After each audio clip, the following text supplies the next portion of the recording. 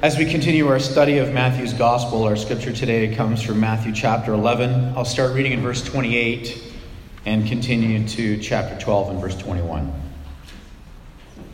Come to me, all you who are weary and burdened, and I will give you rest. Take my yoke upon you and learn from me, for I am gentle and humble in heart. And you will find rest for your souls, for my yoke is easy and my burden is light. At that time, Jesus went through the grain fields on the Sabbath, and his disciples were hungry. They began to pluck the heads of the grain and to eat. And when the Pharisees saw it, they said to him, "Look, your disciples are doing what is not lawful on the Sabbath." But Jesus said to them, "Have you not read what David did when he was hungry? He and those who were with him, how they entered the house of God, and they ate the showbread, which is not lawful for him to eat, nor those who were with him, but only the priests? Or have you not read in the law that on the Sabbath the priests in the temple profane the Sabbath, and yet are blameless? And yet I say to you that in this place there is one greater than the temple. But if you had known what this means, I desire mercy and not sacrifice, you would have not condemned the guiltless. For the Son of Man is Lord, even of the Sabbath." Now when he departed from there, he went to their synagogue. And behold, there was a man who had a withered hand, and they asked him, saying, "Is it lawful to heal on the Sabbath?" That they might accuse him. And he said to them, "What man among you who has one sheep, and if it falls into a pit on the Sabbath, you'll not lay hold of it and lift it out? Of how much more value, then, is a man than a sheep? Therefore it is lawful to do good on the Sabbath." And he said to the man, "Stretch out your hand." And he stretched it out, and it was restored as whole as the other. Then the Pharisees went out, and they plotted against Jesus, how they might destroy him. But when Jesus knew it, he withdrew from there, and great multitudes followed him, and he healed them all. And yet he warned them not to make him known, that it might be fulfilled which was spoken by Isaiah the prophet, saying, "Behold, my servant whom I have chosen, my beloved, in whom my soul is well pleased. I will put my spirit upon him, and he will declare justice to the Gentiles. He will not quarrel or cry out, nor will anyone hear his voice in the streets. A bruised reed he will not break, and a smoking flax he will not quench, until he sends forth justice to victory. And in his name the Gentiles will trust." This is the word of the Lord. As we explore this passage today, I want to walk you through a few things. Firstly, the origins of the Sabbath. Secondly, the botching of the Sabbath. Thirdly, the practicing of the Sabbath. Now, let's begin with the origins.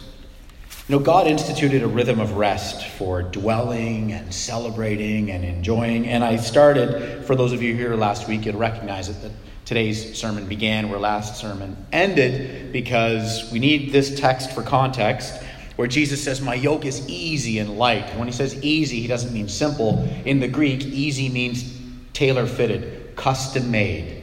That the life in which you and I are called to live is a life of renewal and rest, and that comes with union to Jesus. And so in the same way that they would yoke a younger animal to a stronger, more experienced animal, the stronger, experienced animal is carrying all the weight and essentially leading the younger one in the path it should go. So the image that Jesus gives of his yoke being easy and light is union with him, where as time goes on, we learn to love what he loves and we hate what he hates, and we put off our sin and we put on the obedience and the glory and the holiness of our Savior. And even though we fail at it, our desire is to emulate him. So this is how this all begins, and it culminates in a life of rest and renewal and true and real humanity as we image our Creator.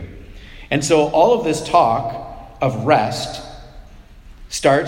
leads us into all this conversation about the Sabbath. And this is not a mistake, because Matthew, the author, wants us to see this, that the people have become weary and they're burdened, and there's all these heavy weights of observing the Sabbath, and they're totally missing God's intent.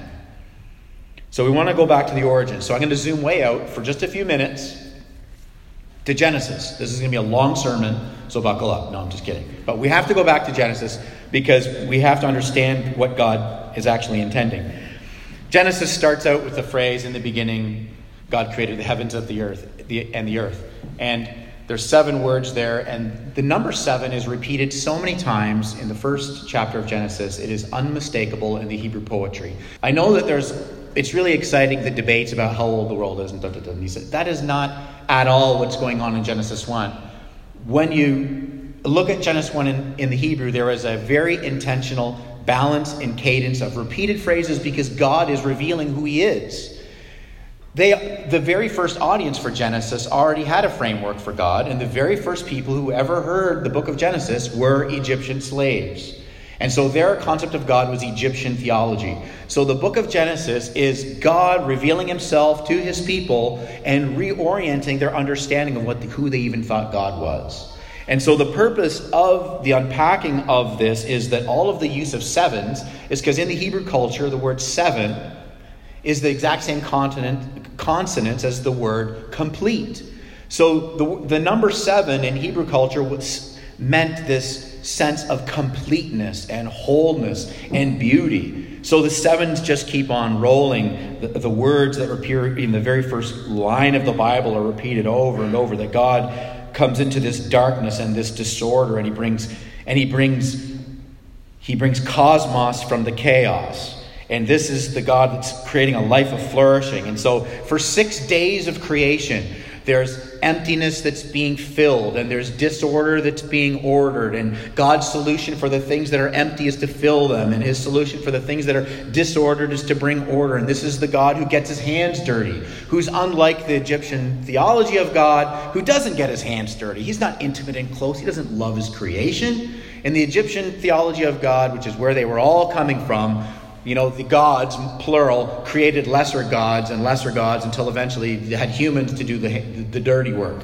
In contrast, our God is lovingly, intimately connected to his creation. And so at the end of each of the creation days, you get the phrase, there was evening and there was morning. There was evening and there was morning. Guess how many times? It keeps on being repeated. You would think, 7 times, because there's all of these telescopic 7s. But all of a sudden, the Hebrew poetry gets interrupted on the 7th day. And everybody is anticipating. You have to remember, they don't read, they listen. This is how ancient cultures learned things, by hearing. So they're hearing the pattern. The first day, evening and morning. Second day, evening and morning. Third day, evening and morning. Fourth day, evening and morning. Fifth day, evening and morning. Sixth day, evening and morning. Seventh day, the pattern is broken. On the Sabbath day, on the day of rest, when God is resting, it's like a day with no end. It doesn't talk about evening and morning. Don't get fixated on, how long were they? Were they 24-hour periods? Were there ages? This is not the purpose of Genesis 1. It is to stop the pattern of the poetry, to say, this is a day that has no end. To enjoy the presence of God and life with God, and to flourish in creation, to flourish as humanity with God. This is an image of this thing that's in the heart of God not ending. And so, this series of telescopic 7s, it just keeps on rolling. On the 7th day of God wanting to be with his people. When God rests, he's not resting from his work because he's tired. This rest, this Shabbat, is enjoyment. It is the ceasing of work for the purpose of celebration.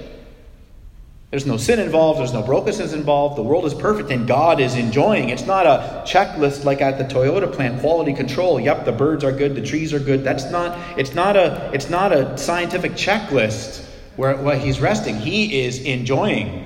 Hebrew scholarship will tell you Genesis 1 is a dance. In some contexts, theologians will call it the dance of creation. Because it is this God who, unlike the other gods, is intimately interested in his creation and loves his creation. And so, we know the story.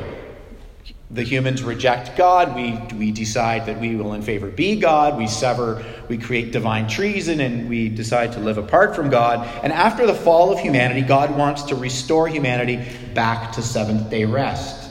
How does he restore us back to that rest of the soul and the God of our Creator? So what he does is he goes and he disturbs Egypt, who has enslaved his people, who have no rest, and he liberates them apart from any of their works by sheer grace, and he saves them out of certain death in Egypt. And then while they're in the wilderness, a place of hardship and suffering and lack, God gives them the Sabbath day rest.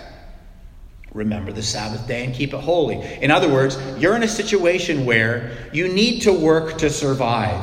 Nothing is good. Nothing is easy. You're in the wilderness. But my love for you is so deep and so rich. My provision so profound. My care for you so real. Every 7 days, I want you to stop and live as though that rest is a reality.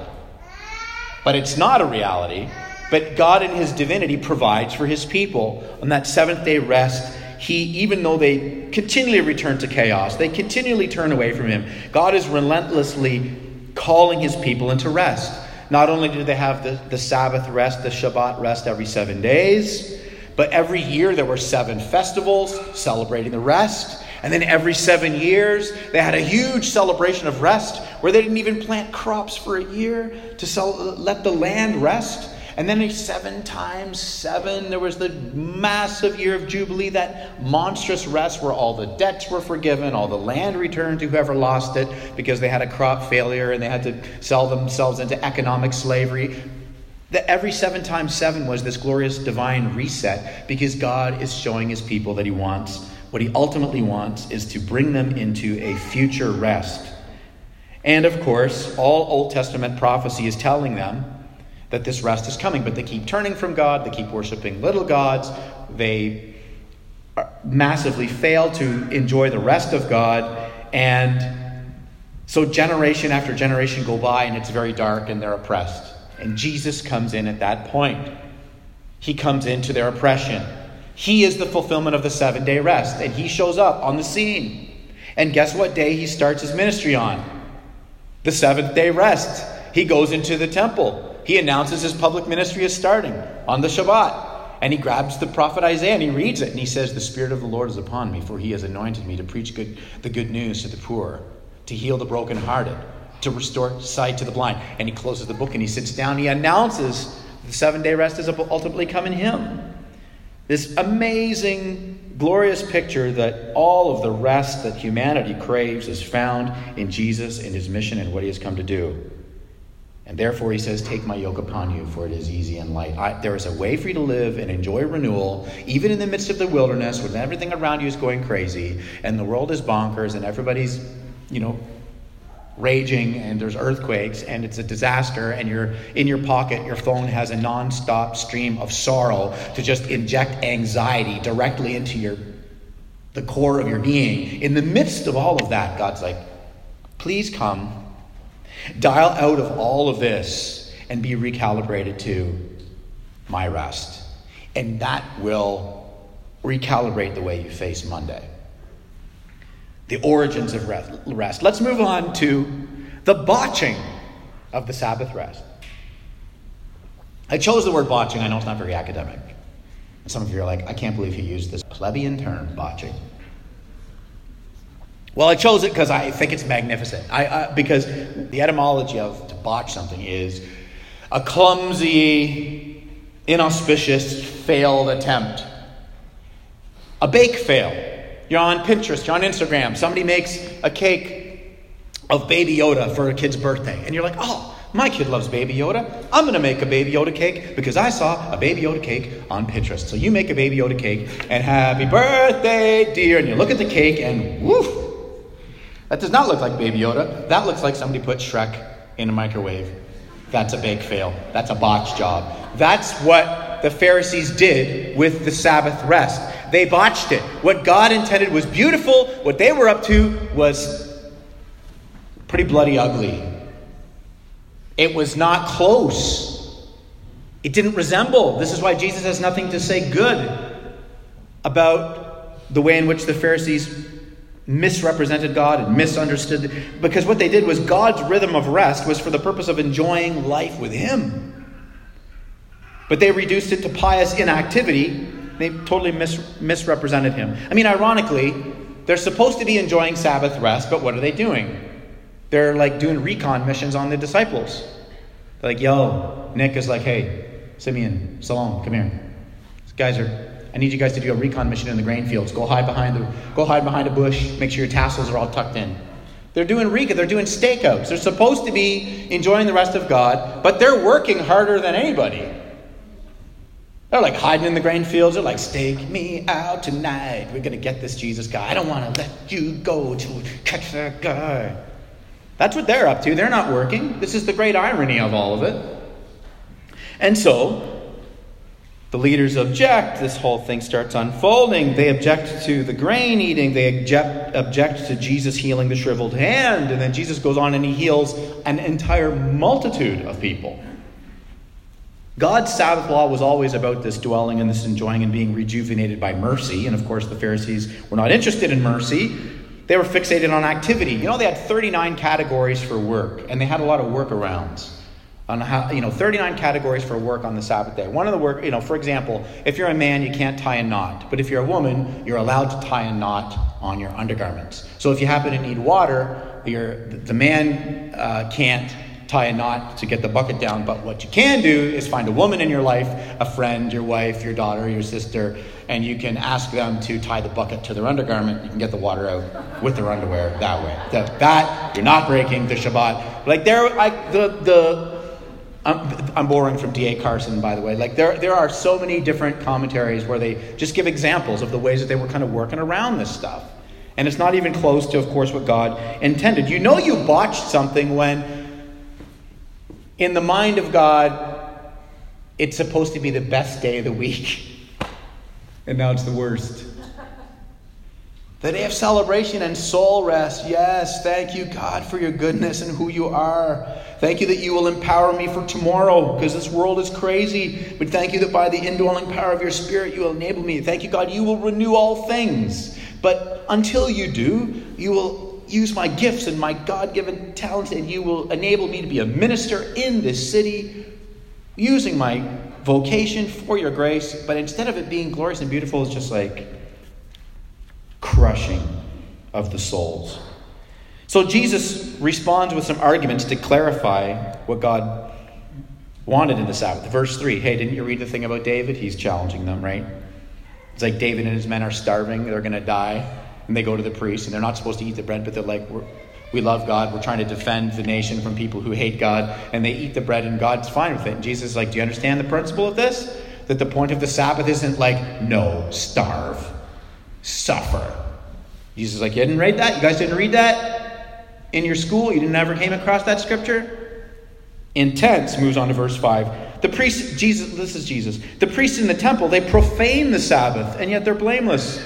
Can you imagine how that would have hit your ears? Profane the Sabbath. Jesus is like, think about it, guys. What's your job on the Sabbath? What are you, sitting around? You're doing more work than ever on the Sabbath, preparing the sacrifices and turning the people. There was a ton of activity. There was a ton of work happening in the temple, and yet blameless. Why? Because God's intention is not the inactivity. Here's the approved list of things you can do on Sundays, and that's fine. And here's the list of things that you cannot.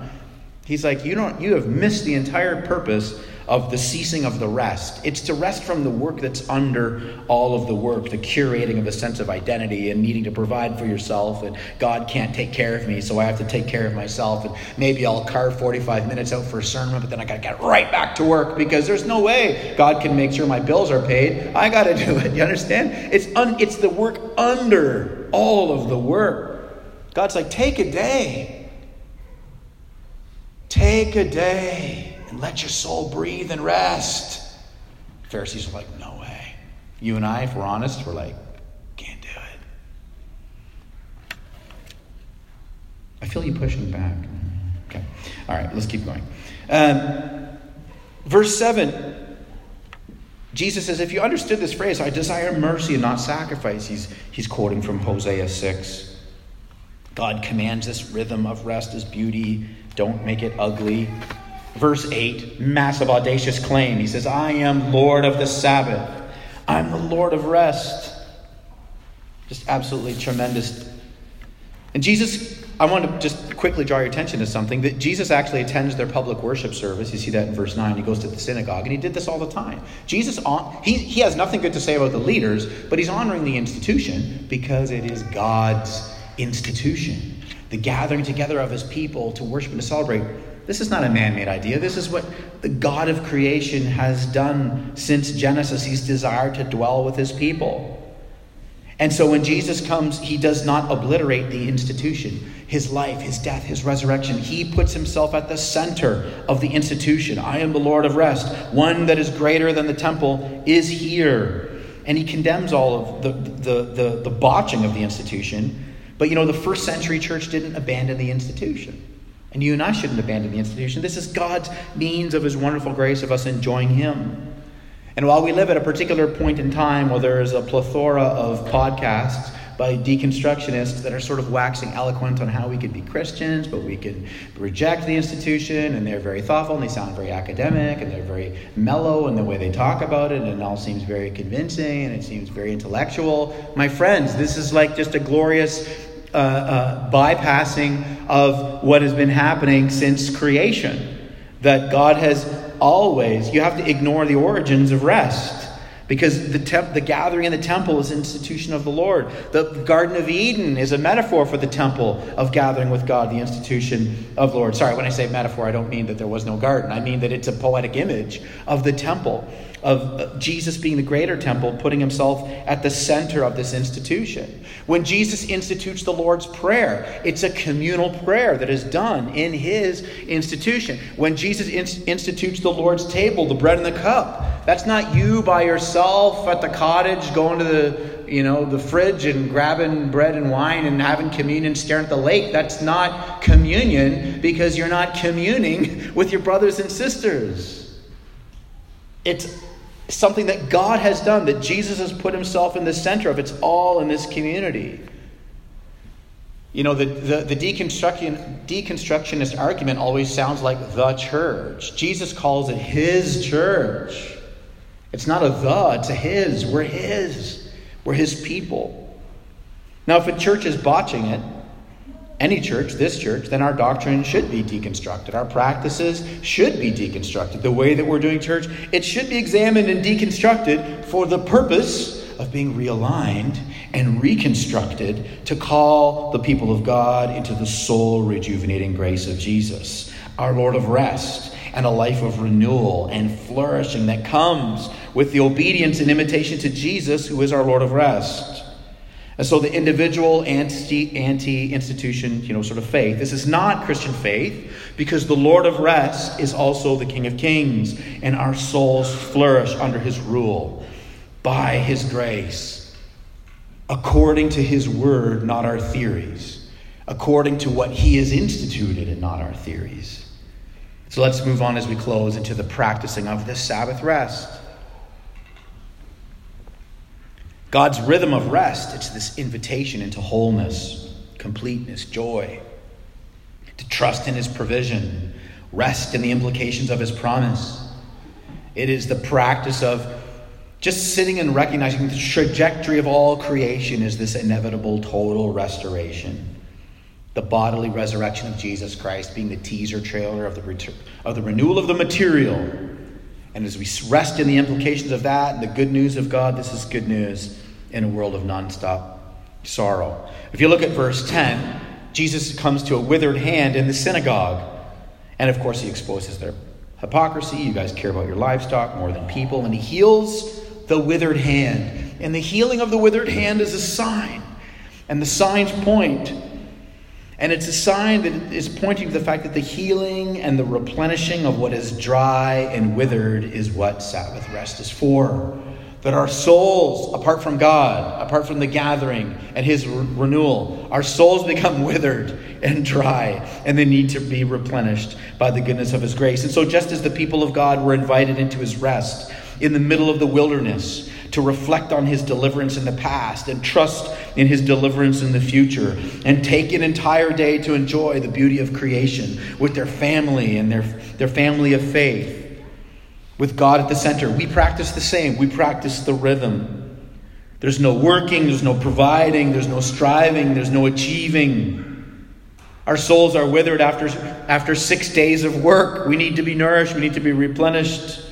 We got to detach from the cultural liturgy of hustling and grinding and curating and accumulating. We got to dial out of all of that and get into the eating and the drinking and the resting, the celebrating, the caring and the consoling and the ministering. This is what the rest is for. The multitudes follow Jesus. He heals an entire multitude. Says, don't tell anybody. They're all like, yeah, right. In our community group, to quote one of the young guys in our community group, Jesus says, don't tell anybody. And then all the people Jesus healed are like, nah, bro, but we gotta. And this is because it's his timing, his agenda. Jesus is timing everything. He knows these people are going to run around and go crazy and tell people. But he is the Lord of Sabbath rest. He is greater than the temple. He's timing his death so that it happens on the Passover on the seventh day. On the seventh day rest, the body of our Savior is resting in the tomb. And he's risen to new life on the eighth day, the first day of the week, the Sunday, the new Sabbath, the dawn of the new creation, the dawn of the new humanity, the dawn of all new things. The restoration of what God has intended from the beginning is going to be accomplished. It's all going to culminate in this new reality. Healing the entire multitude is a sign of massive, monstrous, material renewal. And that should give you and I boldness for Monday, because we do not live in a world that believes in a trajectory of renewal. They believe in a trajectory of eventual darkness, decay, death, and non-existence. And so we're essentially culturally all sort of freaked out because all we have is the short 60 to 90 years, if we're lucky to get that, on the planet. So we are dialed into this practicing of this Sabbath rest. And I close with this. He closes by quoting Isaiah 42, "Behold the servant that I have chosen," speaking of the gentle character of Jesus. "A bruised reed I will not break." If something's bruised, it's on the verge of breaking. How many people are on the verge of breaking? How often are you and I on the verge of breaking? The bruised reed I will not break. The smoldering flax, the smoldering wick I will not extinguish. Something that's on the verge of going out. What is Jesus' disposition toward the one who's just on the verge of going out? Gentleness, renewal, rest, rejuvenation. He is the Lord of rest, his gentleness. At creation, God ceased from all of his work because it was finished. The cross, ushering in the new creation, Jesus Christ ceased from all his work, and he declared the cross. It was finished, and united to Christ, our Lord of rest. May you and I be strengthened by his indwelling spirit, because it is finished. Let's pray.